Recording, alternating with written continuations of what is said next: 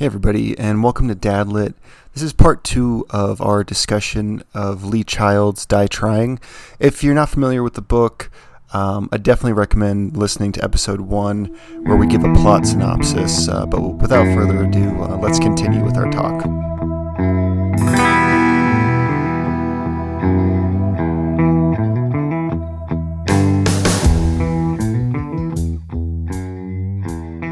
Well, we still have to get to our favorite part of the show. Chris, are you ready to cast off? Yes, I am. Okay. All right. Let's start with Everybody have your Google ready. Open up IMDb because some of the names I'm going to say are not going to sound immediately recognizable, but there are a lot of those people that you will immediately recognize when you see them. They're that guy. Okay. Well, that's good. I like those kind of character actors. Okay, let's start with Jack Reacher. You go first. No. Should we just do it at the same time? I think I have an idea of who you're gonna say, and I originally was going to agree with you. I'm fairly certain I know who you're going to say. So if we want to say who I think you're going to say, we can do it on 3. Ready? 1, 2, Alan 3. Richardson. Alan Richardson. Yeah, I want Alan. Listen, Alan, we love you. Please, we'd love to have you on the show. Oh my God! If we could get Alan Richardson to come and do an interview, that would make my day. He seems cool. That'd make my week, my year. I saw this video recently where I think it was recently where like. He posts like he obviously he's really big and he like works out and stuff, and like he was responding to all these allegations of like steroid use, and he was just talking about like I've never done steroids in my life. Although he did admit that he's recently started taking like testosterone like replacement therapy. Yeah, there's a fine line between steroids and like natural enhancement. I mean, I think it's more common nowadays. Maybe it's always been common, but like I just hear a lot more about men in their 40s and 50s taking testosterone now. Like, it seems like that's like a thing that people do. Now, if he was like competing in a bodybuilding competition, that might be a violation of something, but I don't know. That'd be frowned upon, yeah. Okay, who do you have for Jack Reacher? So I just want to ask you, since you're picking Alan Richardson, would I be correct in saying you're picking a cast for season 2 of the Reacher show? Sure. Like, are all your picks modern day actors at the age if they are right now? Yeah, they're all basically from the same class of people. Yeah. Okay. I took a little bit of a different route. So I'm casting a 90s action movie, a 90s blockbuster action movie. So Mel Gibson. No, absolutely not. I also took Jack Reacher in a little bit of a different direction. I needed someone big. And I needed someone big in the 90s. Okay. So I picked Ving Rhames. Oh, wow. Okay. Well, that would complicate things a bit, considering that they go and visit this white supremacist militia. Yes, it would. It would. So we might underplay that aspect for this. But Ving Rhames, he's large enough, he's tall enough, I think he's 6 foot. And he can play the strong silent type. He can pull off the Reacher said nothing with just some facial expressions and looks. And I think he could deliver the Reacherisms pretty well. He would be. I really like that. I think that he would do a great job at just the strong silent attitude. I really liked him in I'm thinking of the Dawn of the Dead remake. Have you ever seen that? Yes. I love that movie. I think it's a really, really good remake. And he plays like this cop in it who's sort of ornery, but, kind of heart of gold character. That kind of reminds me of Reacher. Yep. I think it would work well. Okay. That's good. Who do you have for Holly? Okay. I have Vanessa Hudgens. Okay, yeah, that would work really well for the TV show. So in the book, she's described as having dark hair, and he makes note of like that she has more like a tan complexion, and I mean, not that that's important in terms of like casting someone. I think tan complexion pulls a lot of weight in describing whether or not a character spends much of their time inside or not. So like if a person is pale, they're generally probably like a desk person. And when you describe a character as a tanned complexion, you immediately understand that they're in the field. Yeah.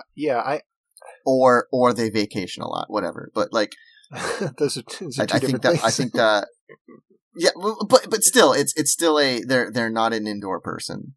Yeah, and also, she's gotta be like tough, and Vanessa Hudgens, I think she could pull it off. Modern Vanessa Hudgens, I could see pulling it off. I first saw her in that movie 13. Have you ever seen that? I have not. That's a good movie. It's a really like. I'll have to look it up. It's about being a 13-year-old girl, which I love. You know that. That's like I love those kinds of movies. Actually, it's a very like intense and kind of sad movie. Okay, who do you have for Holly Johnson? So 90s actors, 90s actress. I picked Rachel Weisz. Okay, she's from The Mummy, right? Yes, she plays the Stuffy Egyptologist, but she's been in a bunch of other stuff. Recently, she was in the Black Widow movie, and I had to look it up because I wanted to be sure, but I had to look up to see if she's ever done an American accent, and she actually does a pretty good, like very passable American accent. So I locked her, and she has got dark hair, and I think around the time of the 90s, I looked up her age, it would fit in pretty well for that character. Yeah. And more importantly, she could very passably be the daughter of who I picked for General Johnson. Okay, yeah. Who? Which I'll just say right now, which I picked James Cromwell. Okay, I know that name. James Cromwell, he played Zephram Cochrane in Star Trek First Contact, and he was the scientist in iRobot. He's been in a lot of things before. It's very recognizable. Yeah. And I think he would pull off, I think he has pulled off playing a general before. On the one hand, I do like that, but James Cromwell, maybe it's because I've seen him in too many roles where he's just a bastard. Except, I still refer back to, like, iRobot. He's a really lovable character. He's not a bastard in that. And I've seen him play fatherly characters before. He plays a good like military high rank or like high ranking political an authority figure. Yeah. Okay, for this one, I imagined Sean Bean. Oh, okay. You put him in a role where he doesn't die, I know, right? But he is this character does like move around quite a bit. It has to be there's like some kind of actiony components to them. Not a whole lot, but I thought Sean Bean would do a good job at carrying some of the drama. But also, like modern day Sean Bean would be an excellent choice for that role. Okay, next one I have on the list is FBI Director Webster. Who did you have? Harvey Keitel. Oh, that is so good. That is perfect. Oh my god, I don't even want to say mine now. No, go on. Okay, so I have Jeff Daniels. I love Jeff Daniels in quite a bit of things, but if you're putting modern day Jeff Daniels in there, I don't quite see it. Well, I saw him in this mini series recently called The Comey Rule, where he plays James Comey. So maybe that's why I made that association. Is I'm like I could see him like in a suit and taking care of business. But I like yours much better. Gosh, Harvey Keitel is so good. Okay. He's not in enough. No, he's not. Well, maybe. I'm glad he's not spreading himself too thin. Have you ever seen Bad Lieutenant? No, but I've heard about it recently. Something I watched recently brought it up. I definitely. That might be why he was fresh in my mind, actually. But yeah. Okay. Who are you gonna cast next? Okay, so next, Bo Borkin, bad guy. All right. All right, I had two picks. One of them is Paul Walter Hauser. I'm gonna need to IMDb him. So he played Richard Jewell in Clint Eastwood's Richard Jewell movie. He just has the look. He's a heavy-set gentleman, a really great actor. I really like him, and I could see him, bringing the intensity to that role. Yeah, I'm looking at him now. I could see it. My other pick is a lot different. Is Elijah Wood. I just think it'd be interesting to see him playing like a really bad villain. I don't disagree about seeing him play a really bad villain. I just don't think this is the right villain. Well, I mean, all right. So who do you have? So I originally cast someone else in this role, and then I shifted it around a little bit last minute. But I put Joe Don Baker. Okay, yeah. Oh, he's good. He's good. Yeah. Bo. Okay, yeah, he can play a bad guy for sure. I think he has before. He was in Congo. But, he was, but he's been the bad guy in a Bond movie. He was in Living Daylights as a kind of like a military arms trader. Wasn't he? And during the 90s, he was also. I think most people would recognize him from. He was a good guy in that. He plays a good guy in GoldenEye, which is funny because that was like literally a movie or two away from the last Bond movie where he played a villain. So he plays a villain, and then like 2 movies or 1 movie later, he plays a good guy. It's very confusing if people were watching in sequential order. But around the 90s, he was in a lot of stuff, and I think he would be a great pick as overweight Borkin. Yeah, that's a good pick. Okay, next up is General Garber, who is yeah, that's the guy that knows Reacher. Yeah, right? he was his commanding officer at some point. Yeah. Okay, so for this one, I was thinking this is the guy who I thought of him as the guy who trained Reacher. So he's got to be somehow cooler than Reacher, Oh yeah, I've got that. All right, so my pick was Keith Carradine. Keith Carradine. If you're unfamiliar with him, he played Wild Bill Hickok in the Deadwood series. He's also been in a lot of different stuff. He was in this really cool movie called Southern Comfort. Look him up. He's David Carradine's brother. He's got this really kind of interesting voice. He plays a good cowboy with that voice. His look is good. I think I could see him as someone that, not was just involved with Reacher, but kind of like a mentor to Reacher. Yeah, I was thinking of Sam Elliott, but yeah. Oh man, I would. That's the better pick. Well, so did you? So, all right. If I was a producer, this would be me being political, but he recently said some shit about that Power of the Dog movie, and I was like, man, fuck Sam Elliott. All right. Well, we don't need to get into it, but let's. So, who do you have for General Garber? Okay, so my General Garber, you said you needed someone who's possibly cooler than Jack Reacher. Yeah. And there's no military person I can think of cooler than Scott Glenn. Oh, yeah. That's a very He good plays one. the submarine captain in Hunt for the Red October. Yeah. Plays Alan Shepard in The Right Stuff. Fantastic. Which is I consider that a dad-lit nonfiction book. But yeah, Scott Glenn is definitely my General That's Garber. an excellent pick. I really like him as an actor. Once again, another person who is not in enough. So there's this, He was in the last few things I can think of him being in. He was in that Daredevil show as Stick, the blind martial artist, and he was in Sucker Punch as their weird spirit mentor guy in Sucker Punch. I saw, yeah, but other than that, I haven't really seen him in much in a while. He was in that disaster movie Greenland. Never saw it. It was okay, honestly. I'm an eco disaster film. I'm a real slut for that stuff. All right, I'm gonna cut that out. Anyways, all right. I'm not. I'm gonna leave it in.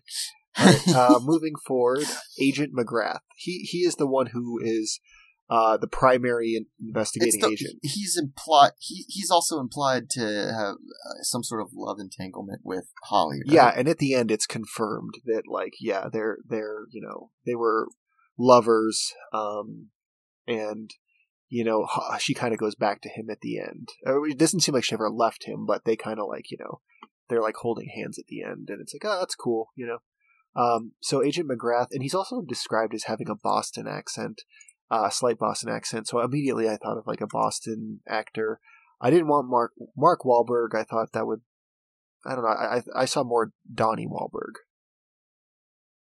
Oh, Donnie's good. Yeah, Mark would be too hard of a cast. It would distract too much. Yeah, I wanted someone a little more low key, you know. And I think Donnie Wahlberg could pull off that governmental role. Yes, yeah. Because he used to, what is it? He used to be like a bigger role in the FBI, and then like in the book he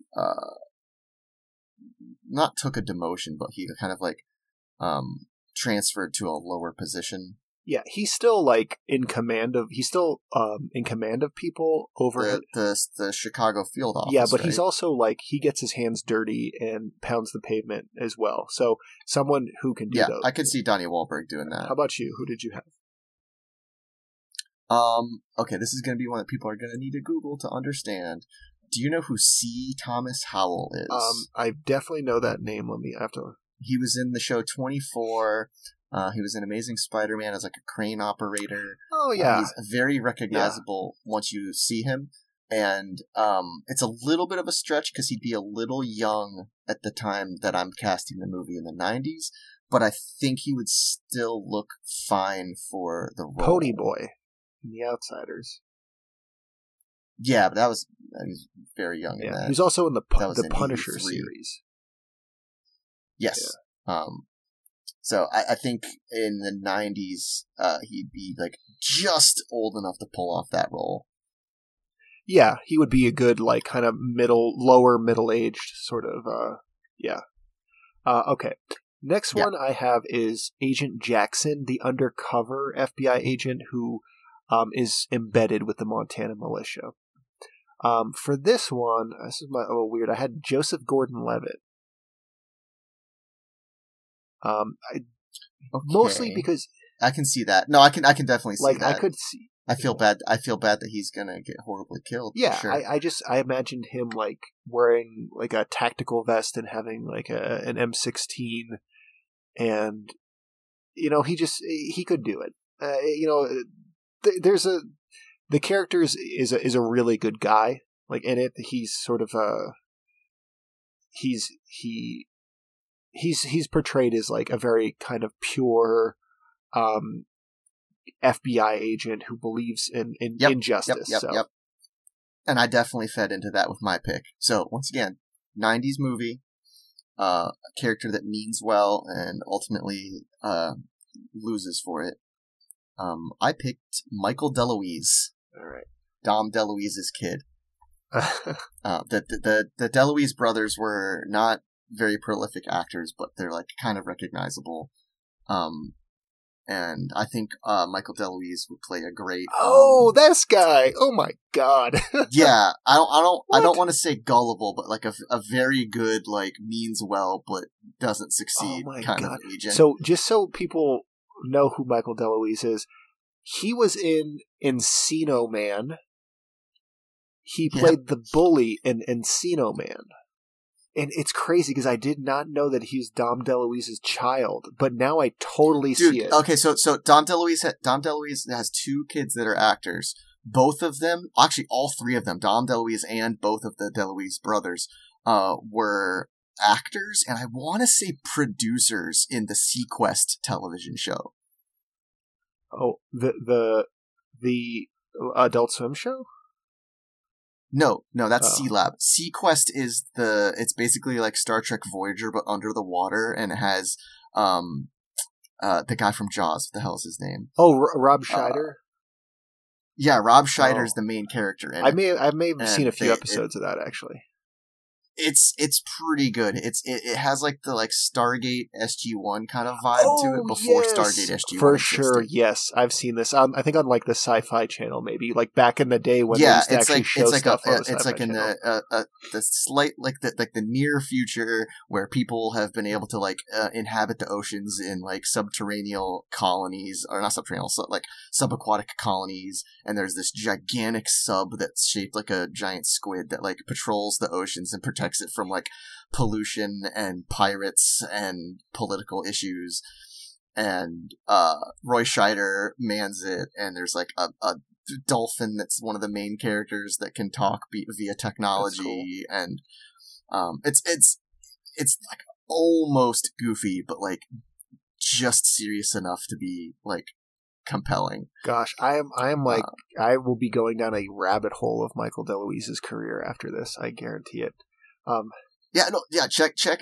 Check out some of the scenes of him in Sequest, because like I said, he acts alongside his brother. It's really interesting. Okay, next one I have is a character. His name is Joseph Ray. Now, this is the character that is guarding Reacher, and who Reacher basically convinces that he is a cyborg, and that he is communicating with a satellite, and he kind of intimidates Joseph Ray into like letting him escape. I thought this was a good opportunity for some like, comedic relief. You'd have to have someone who can like play sort of a dumb and confused character. So I picked Giovanni Ribisi. You read my mind. How did you know? No, you didn't do Giovanni Ribisi, did you? I picked Rob Riggle. Who's so that? he actually he used to be a Marine, or I guess Marines say that they're always Marines. So he is a Marine, and he was on The Daily Show. He has been in that Step Brothers, I think it's called, or he. Oh, I recognize this guy. Yeah. All right. Did you pick one for Joseph Ray? Yeah, Giovanni Ribisi. Oh my God! Yeah. Really? I think he'd be, especially in the 90s, I think he was like just unrecognizable enough in the 90s to be a weirdo. You know what? I forgot that you were doing your 90s, and that's pretty good for then, right? Like, yeah, I'm thinking of him back then. He would fit in this movie. Okay. All right, yep. Last one. And I could see him being convinced that Reacher is a cyborg. Yeah, like, well, what are you talking about? What do you mean? Yeah. Okay, last one. President of the United States. Okay, so this is your last one. I actually cast a few other people, but for the POTUS in the 90s, I casted Lloyd Bridges. Oh, okay, that's cool. He's generally in like more comedic things, like Airplane, but he's old in the 90s. And I could see him playing that role straight-faced and being like a serious president. Okay, so my pick passed away a few years ago, but I picked Powers Booth. Yeah, that would work. I could see him as being the president and having a very harsh conversation with the FBI director Webster. And we should note, actually, when they have that conversation, that's also another kind of cinematic scene where Webster walks into the Oval Office and the president is in his chair behind his desk looking out the window and has his back to Webster, and is obviously like, contemplating the situation. And they have he has this entire conversation with his back to Webster. It's kind of easy to imagine. Oh yeah, you'd shoot it where you can kind of see his reflection in the window, but not quite. Maybe see like some cigar smoke. I mean, you could do that if you wanted to still cast Powers Booth now, you just digitally render his face and put it in the reflection the whole time. Yeah, I mean, you absolutely could do that. I recently watched the rest of the Book of Boba Fett, and Luke Skywalker, Mark Hamill, like reappears in it.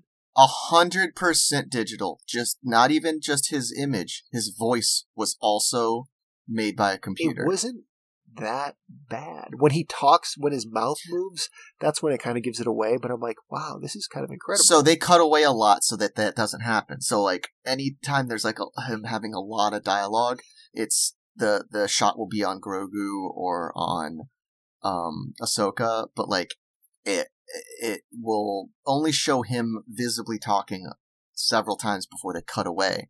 But the only problem, I didn't have a problem with it, but a lot of people did.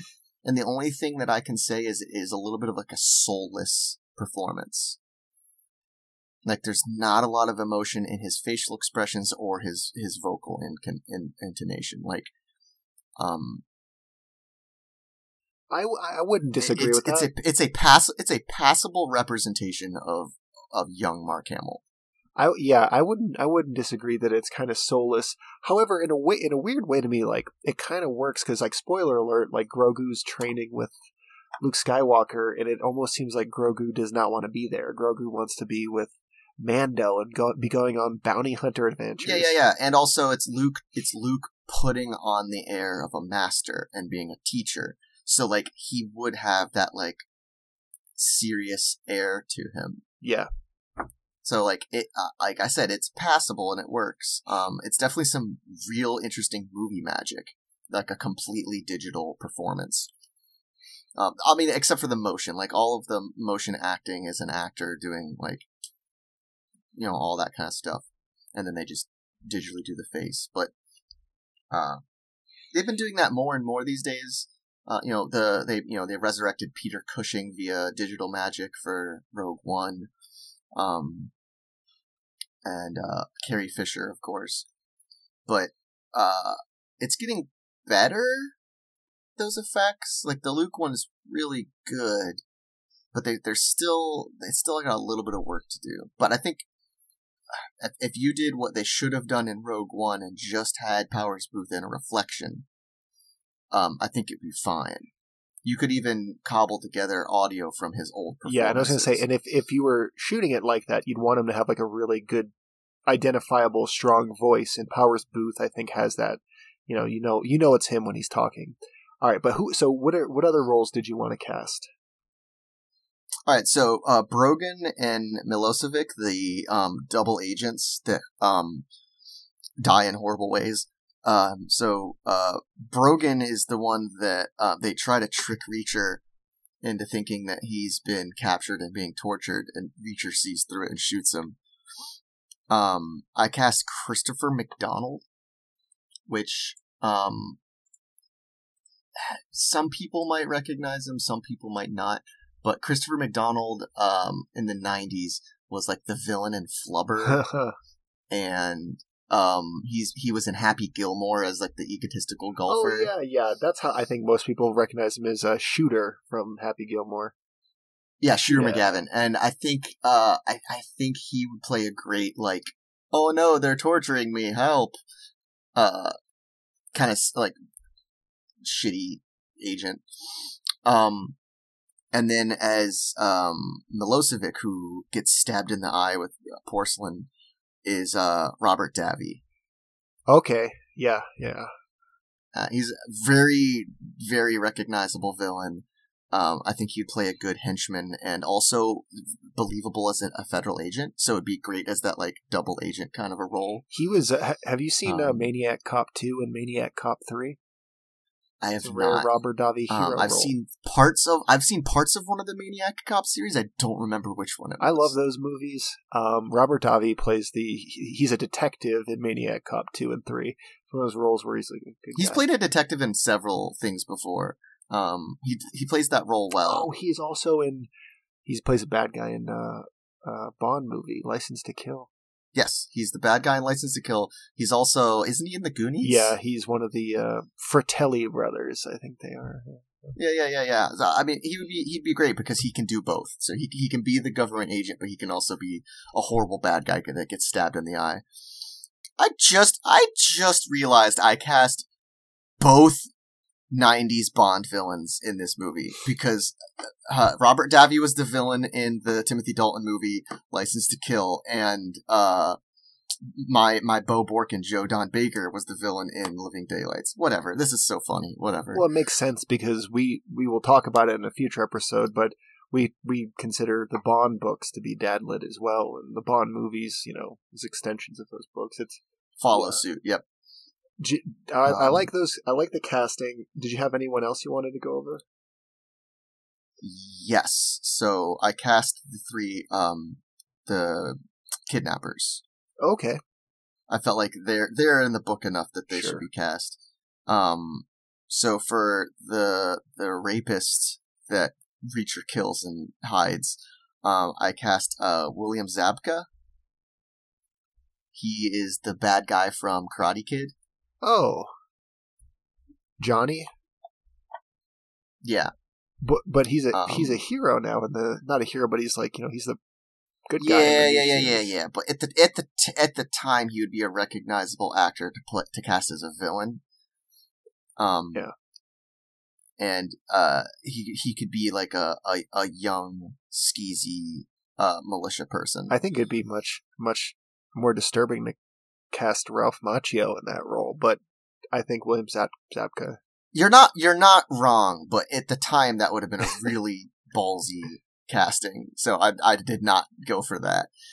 And then for the other two, I cast Ethan Embry and Jonathan Banks. So Ethan Embry is he played Russ in the Vacation movies. Okay, yeah, he was also in. People might recognize him from Can't Hardly Wait. He's. And then Jonathan Banks. Jonathan Banks has been in a bunch of things forever. More recently, he's in Better Call Saul and Breaking Bad. I love him as the kind of like henchman type character. So I think he, especially in the 90s when he was younger, I think he'd be a great kind of like guy that leads the three of them. Okay. Well, let me ask, why did you, is it because it came out in the 90s? Like, what was your thinking about doing this as a 90s movie? I was just thinking of like all the like Bruce Willis action movies in the 90s, and my friends and I earlier were discussing like Speed, and I was just thinking of like Reacher is definitely like a blockbuster main character, and so that's kind of where the idea sprang from. And I wanted to do something a little bit different because I figured you were gonna do like a modern day kind of like season 2 of the show cast. Yeah. So that's kind of where the idea sprang from. The 90s action films do have like, there's something recognizable about them. I don't know if it's like the aesthetic or just the casting of it, but do you know what my favorite 90s action film is? Die Hard? No. Last Boy Scout? No, I actually don't like that movie. No, one of my favorite movies of all time is True Lies. That is such a good movie. I really love that. Yeah. So it's one of the movies on my list of movies that I consider movie-ass movies. And a movie-ass movie is something that is like an action, like it's a thrill ride.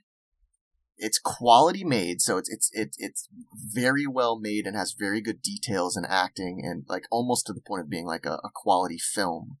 But it's also ridiculous enough to almost be like a joke of a genre or like a meta commentary. And like True Lies counts. It's like it's making fun of spy movies, but it itself is one of the best spy movies. Like, it's not contrived of another spy. Like, it's not like a spoof of a spy movie. It's like truly appreciates the things it's pulling from. I feel like the Raylan Givens character from Fire in the Hole is like that. Yes, after reading Fire in the Hole, like he is like an appreciation, an homage to Western characters and marshals. Yeah. And at the same, there's an ironic like you can't identify one specific thing that he's referencing, but it's like the appreciation is there. It's like it is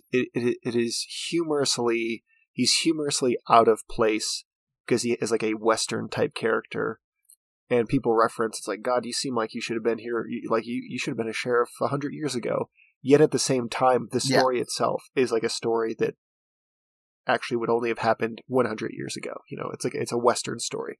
But yeah, I get what you mean by that. They're the movie-ass movies. They're camp, like they're unintentionally campy, like with their excess. Well, no, like True Lies is intentionally campy, for sure. But like that's the point. That's the point. Is it's a movie that can be intentionally campy without ruining its credibility, without ruining its final product. Like, True Lies takes place in a serious universe, and the characters are serious. It's just the situations are campy, and it's, like I said, like on a meta level, making fun of spy movies. But it can do it while being taken completely seriously. Well, my favorite action movie from the 90s is Con Air, and that's like one of my all-time favorite movies. I love that movie. That's another really good one. I would consider that a movie-ass movie. It's ridiculous enough to be a movie-ass movie. It's a thrill ride through and through. Like, is that Michael Bay? Did Michael Bay do that? No, it seems like it, doesn't it? But it was... It does. It really seems like it. It was produced by Jerry Bruckheimer and directed by Simon West. It is not Michael Bay, but it sure as heck seems like it. Yeah. Yeah, the pacing of it feels like a Michael Bay. Because it's nonstop. And it's another one that can be campy without ruining its credibility. Yeah, I love ensembles, like a big like group cast, it's just... There's so many people in Con Air, like just a ridiculous amount of recognizable actors. John Cusack. I mean, like that's the crazy thing is it's like John Cusack and John Malkovich are both like they could be pretty serious. And actors.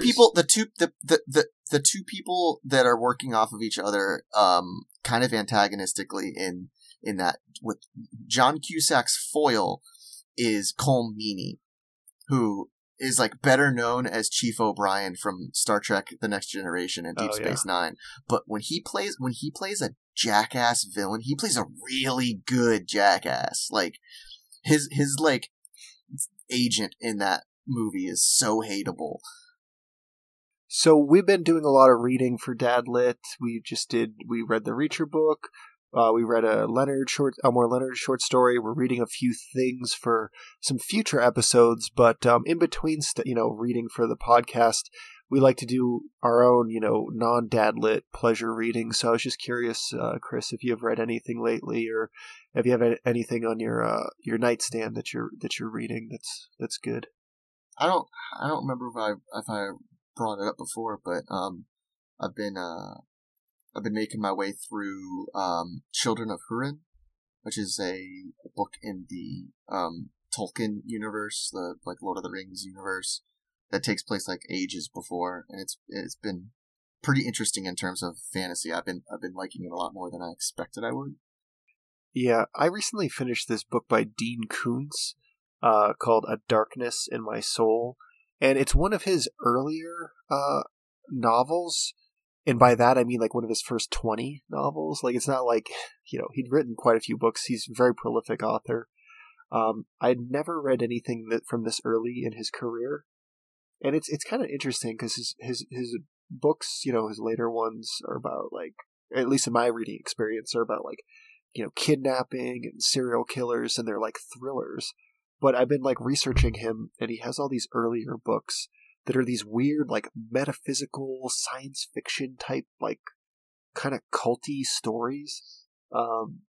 Like, if you've ever read Colin Wilson, he's this occult writer who writes these stories that are, like, kind of about metaphysics and psychics and astral projection. I have not, but can please send me his name so I don't forget it. Yeah. I want to look He wrote this book called The Space Vampires, which was adapted into a movie by Tobe Hooper, who was the director of Texas Chainsaw Massacre, and it's about alien vampires that are cryogenically frozen and they get unfrozen.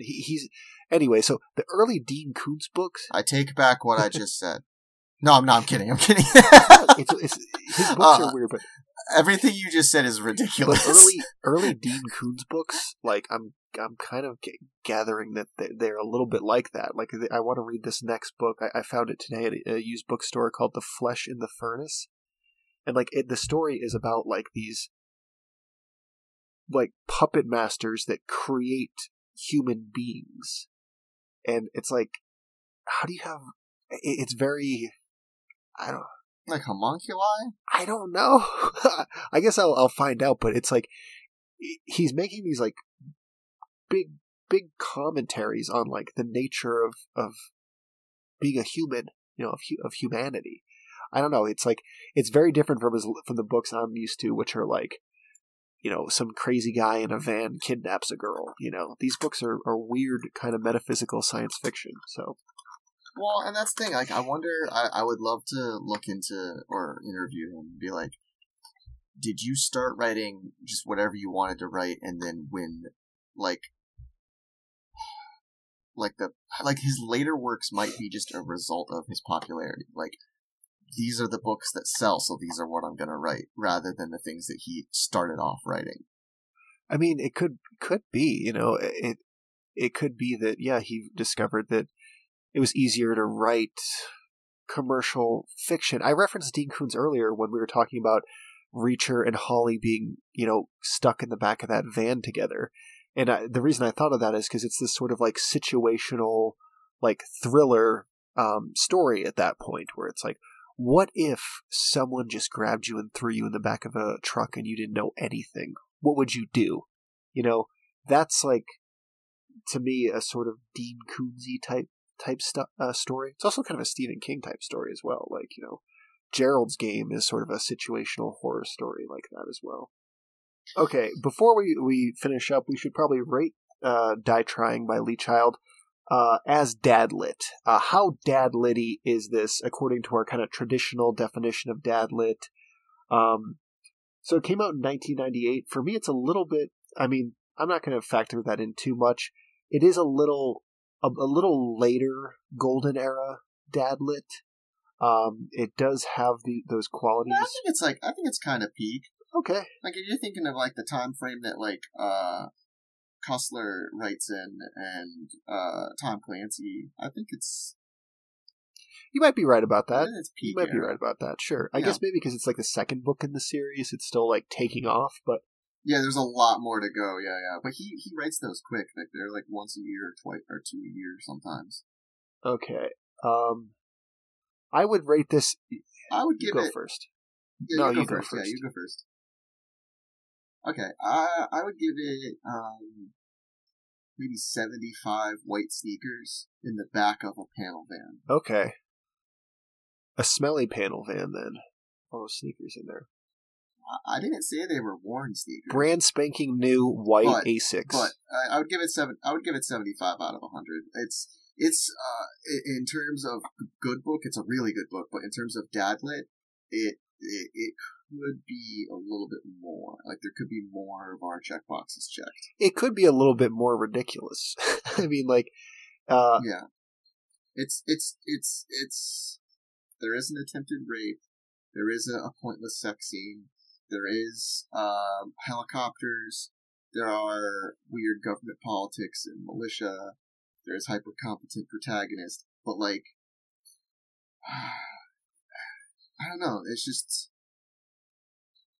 Maybe I'm rating it too low. Maybe it's more than 75. I'll leave it at 75, though. What I think we're going to have to start reading the classic, like, Zebra men's adventure series, like Mac Bolan and The Survivalist, before we're getting into those 90s where we're checking off everything on the checklist.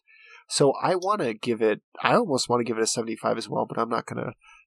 I'll give it a 70 plus a roadside diner meatloaf sandwich for Jack Reacher. But there was no roadside diner in this one. I know. Well, which is a good reason not to rate it any higher. To rate it higher. I know. Come on. Well, now we're gonna have to have a completely different judging criteria for Reacher books to have a diner included. Yeah, gosh, the diner it's a funny recurring thing, but like stuff happens in the diners. It's like it's not. I can't say that that's a common thing across Dadlet though. Like Dirk Pitt doesn't hang out in diners that often. No. And as far as I know, diners are not a feature of Tom Clancy. I might be wrong. I want to add. We'll get to this later, but a good addition to the Dadlet checklist might be not a diner scene, but like an upscale restaurant scene where because in Night Probe, the Clive Cussler book, Dirk Pitt shows up at this really nice restaurant, and it's a funny juxtaposition of, shit kicker Dirk Pitt showing how classy he can actually be in ordering nice wine and stuff. I don't know. Yeah, we gotta think. Maybe we should just do Dirk cleans up. Yeah, I guess well. that's what I mean. Is like a clean up, nice restaurant scene. How about we don't even need to put restaurant in it? How about just gritty protagonist cleans up well? Yes, that. Or gritty character. We'll just say gritty character. It doesn't even have to be the protagonist. Gritty character cleans up well. Well, that's it for this episode. Thanks for listening. If you want to get a hold of us, you can message us on Instagram at dadlitpodcast or send us an email, dadlitpodcast@gmail.com. Thanks. All right, I'm going to stop recording on this one. I think we have enough to end. Well, hold on. Don't yet. We didn't do my stupid throwaway joke about, hey, great episode, and then you saying we have to talk about militias. Okay. So it's gonna go. Get out of here. Just don't ask questions.